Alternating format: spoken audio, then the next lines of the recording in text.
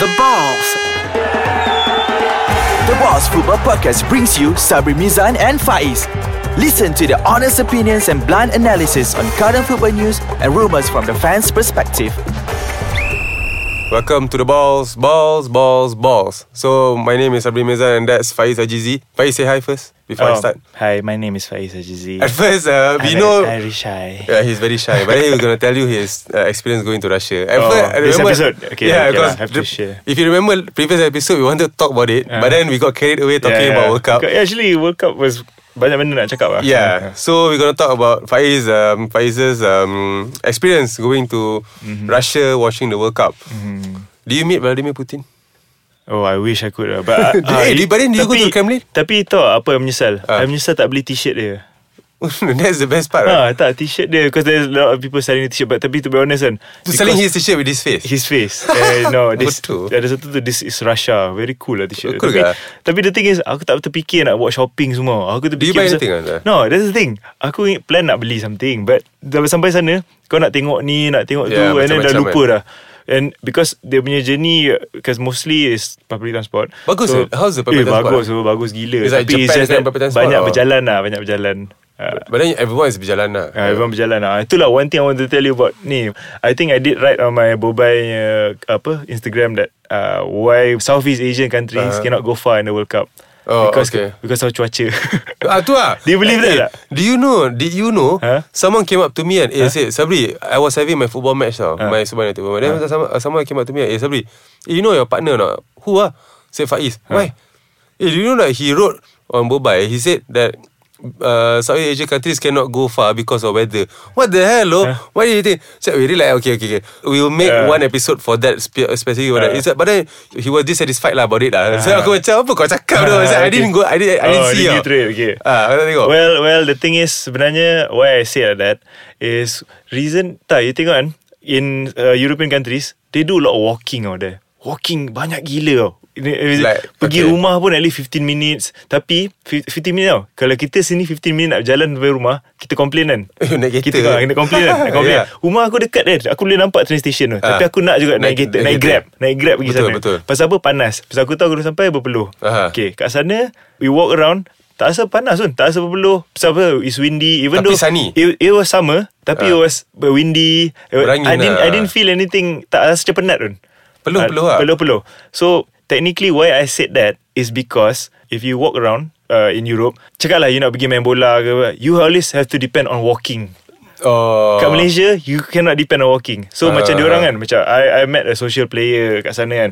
So dia kata, how do you guys keep fit kan? Cakap, you know that we do a lot of walking kan. Cakap, makes it makes sense. Yalah. We Malaysia, cakap lah aku ni kan, aku nak pergi New Camp pun naik kereta. Yelah daripada depot tu kan. Daripada depot naik kereta. So imagine diorang ni sanggup berjalan. Itu maybe one of the factor why our players not to say professionally tu kerja diorang, tapi naturally kan. Yelah, started from diorang kecil, culture diorang macam tu kan. So that's why maybe they're extra fit. They can walk around, they can run around. I mean, and then physically pun badan muscle naik. Yelah. It's your everyday thing to do. So they don't have to worry about stamina anymore lah. Kita kena arrange exercise kita. Okay, cakap lah hari ni I have to arrange futsal at 8 o'clock. So during the day I cannot walk anything. I just sit at the office. Betul, makan pun kat dalam inside the cafeteria. So that's what I got from going around to Europe. I know a lot of people will complain about it. I mean will protest about it because it does make sense sebenarnya bila fikir balik. Maybe imagine if we had the public transportation system better here. And the weather was better for us to walk around. They would walk around. Mana tahu kita punya naturally fit. Pasal aku balik, aku fit tau. Aku tak ada training lepas dah balik nak main bola. I thought I will be macam pancit semua. Tak ada, aku macam okay, macam biasa. Pasal aku jalan banyak kat sana. Tapi betul lah. Actually before we go to the break kan, finish it up. On that point kan, actually when I went to South Korea, I went to Seoul kan, macam tu like everyone is walking. Everyone's walking. Everyone dah train to walk. That's my other point now. I fikir balik, Korea pergi qualify to World Cup because why? Weather is okay. Weather satu sebab weather, transportation is best. Japan pergi to World Cup because transportation the best and weather the best. Tak betul. Aku go from one point to another point. all of us walk like 1km 2km man. Kita orang tak kisah. So apa weather tu macam sejuk. Lepas tu pergi from the other side. Jalan peluh-peluh lah, tapi dia windy tau. So tak ada macam berminyak muka ke apa kan. But then you don't mind. Maksudnya you don't mind walking. That's the point lah. I don't mind walking, tapi pasal I know if I get to a meeting, nanti mesti buka peluh lah. Nanti also orang charge kita orang macam ni. Tak mandi busuk ke. Kita macam every time when we go, macam kau pergi London itu kan. Then I went to Korea and then I went to Japan kan. Kita wonder kenapa dia boleh pakai suit pergi naik train kan. Kita pergi, aku pakai suit naik LRT kan. Berpeluh Okay, we take a break lah. Dia orang boleh macam signal berkali lah. Right. Okay, that was a long one before the break. Yeah, okay. So let's really get to Faiz punya experience on going there. Okay, Faiz, walk through us, all of us, your journey from Malaysia there and to Russia and then to the first game. Okay, so keep it brief because we only have short. I think I've explained in the first episode there's a lot of walking, which I was a bit culture shocked because I know there's a lot of walking, but I didn't know there was that much walking. That's just too much walking to me, for me. And I like the weather. I like the people there. People there are very, very nice. The Russians very nice. I was surprised with the Russian very nice. If you heard our recent episode and before this episode, aku cuak pasal aku takut dia orang ni a bit rowdy and a bit rude semua. But the English were rowdy kan? No, this is the best part. I thought everybody will be like macam, English bila dah minum semua, they will be like out mabuk kan. But apparently they were so nice. They were so nice. I think everybody was well behaved. They can see the Russians mix around with the Englishmen, and Englishmen mix around with the Belgium. And the best part then, we walk around with them and they orang borak-borak macam there's no problem. Tapi itulah, somebody told me that sebenarnya when you expect people to come to the World Cup, macam mediocre people lah, not like macam orang-orang kampung. Okay. So it means it's true lah. So they have a better mentality how to nak jaga ethics lah. But then because the tickets pun expensive kot. So tickets mahal tu. Senang lah kan tu ni. $200 USD. Okay. But then above all, about the game. You want to talk about the game? Yeah. Okay, the like game what do you like felt about the atmosphere? Atmosphere. Definitely, I love the atmosphere because you can see people, the crowd, walking around. They all told me before the World Cup, before I purchased the ticket, do buy tickets for the group stage. Don't buy tickets after second round, because group stage is where all the countries will come together. All together, everybody's there. So I went to macam ada satu center ni called Fan Fest kan. So you can see all the fans macam Peruvians, all Colombians, all mix around. Fan Fest tu betul-betul luar stadium lah. Betul-betul luar stadium. So game start semua masuk lah. Tak. Fan Fest Fan Fest tu jauh sikit daripada stadium. So dia tak nak, I think dia dah plan not to congest the stadium punya fans dengan Fan Fest ni fans.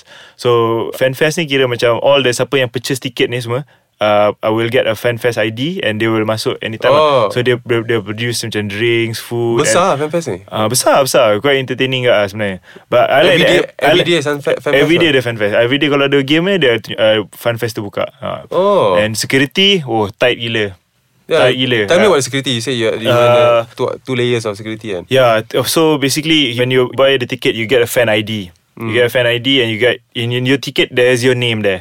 So once you come in, the first checkpoint is you have to scan your ticket and they have to see your name terkeluar dekat screen diorang tu. That your name is there. The screen tu, they click the ticket tu. We have the scanner tu. They click the ticket tu, and then they boleh nampak your face is there, your fan ID is there. Kalau let's say that this happens there, if you buy the ticket from somebody else and keluar muka orang lain, you'll be questioned at the side.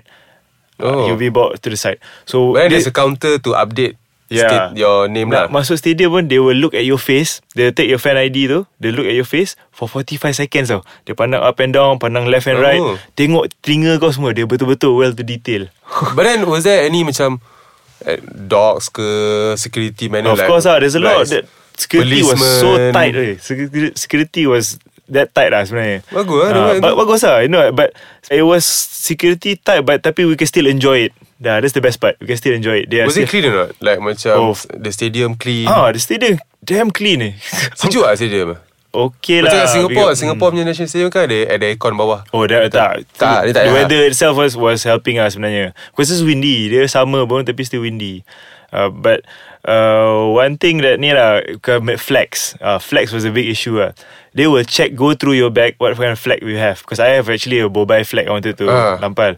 They pull it out. Only national flag. Mula-mula lepas tau, dah lepas security. Pasal I just told them, because I was wearing my Bobai jersey. Cakap dia, this is my Bobai team. So dia kata, football team, okay. So bila kita dah gantung banner tu dekat tu, dia cepat-cepat cabut. Pasal siapa dia tak tahu the security around in the stadium. Dia cepat-cepat cabut. So dia kata because they takut don't know what dia takut political ni. Tapi aku tengok ada orang bawa bendera PKR tu, Pakatan Harapan. Because they don't know. Tak, ni dia orang pandai-pandai sneak in lah. Dia pandai-pandai sneak in. Was it true no? Tapi kau nampak gambar? Ada. I took pictures with them. I took pictures with the group. Picture dia lah. Kelakar gila. Maybe they don't know lah. Tapi macam mine tu got lucky lah. Got lucky lah. You have to be lucky lah. Macam you have to sneak out macam tu tiba-tiba. But then okay, to wrap it up kan, like the whole journey kan, like what did you least expect but actually made you macam best this whole thing?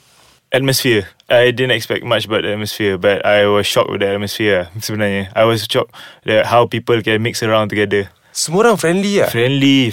Tak ada siapa yang nak bergaduh ke apa. You know, kalau macam ada bit jatuh tersyaf-syaf sikit kan, macam dia, it's okay. Tiba-tiba Rasha. Party lah semua. Party. Every night party bro. Every night dia. Macam mana tak dia? Alcohol cheap. Cheap. Mineral lagi mahal. Vodka dia berapa? RM7. Russian vodka 7 tu RM5. Mineral? Tak tahu, tak ingat.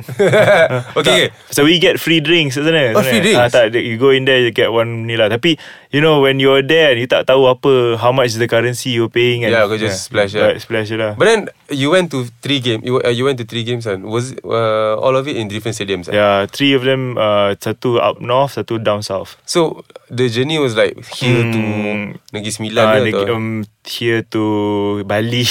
Jauh 3 jam. 3 jam. For Moscow, the city kan Russia besar. So jauh-jauh lah. 3 jam, 2 jam.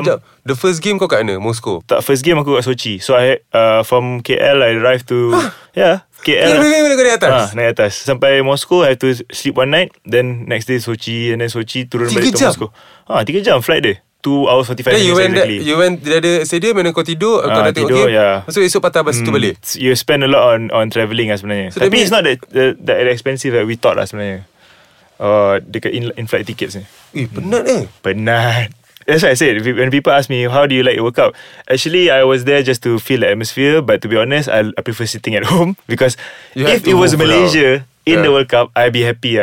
I'll be cheering for Malaysia. Tapi because I don't support any clubs there, I mean teams there yang I wanted to see. I just want to feel the atmosphere, that's all. So that means different groups, different stadium lah. Yeah, different stadium. So that means if group A kat Sochi diorang main kat Sochi je lah. Tapi whoever yang No, they move around Russia. I mean kalau group A, group B semua move around. Okay. We wrap it up on this one. So visit our website aiskacang.com.my. Visit our website aiskacang.com.my.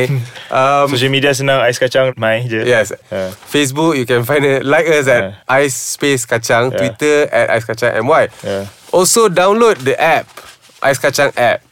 You guys must know it lah, since this is our 50 plus episode already. You can download this app at Google Play Store and Apple iTunes. It's not App Store, iTunes. Okay. Alright, so goodbye. See you guys soon. Bye.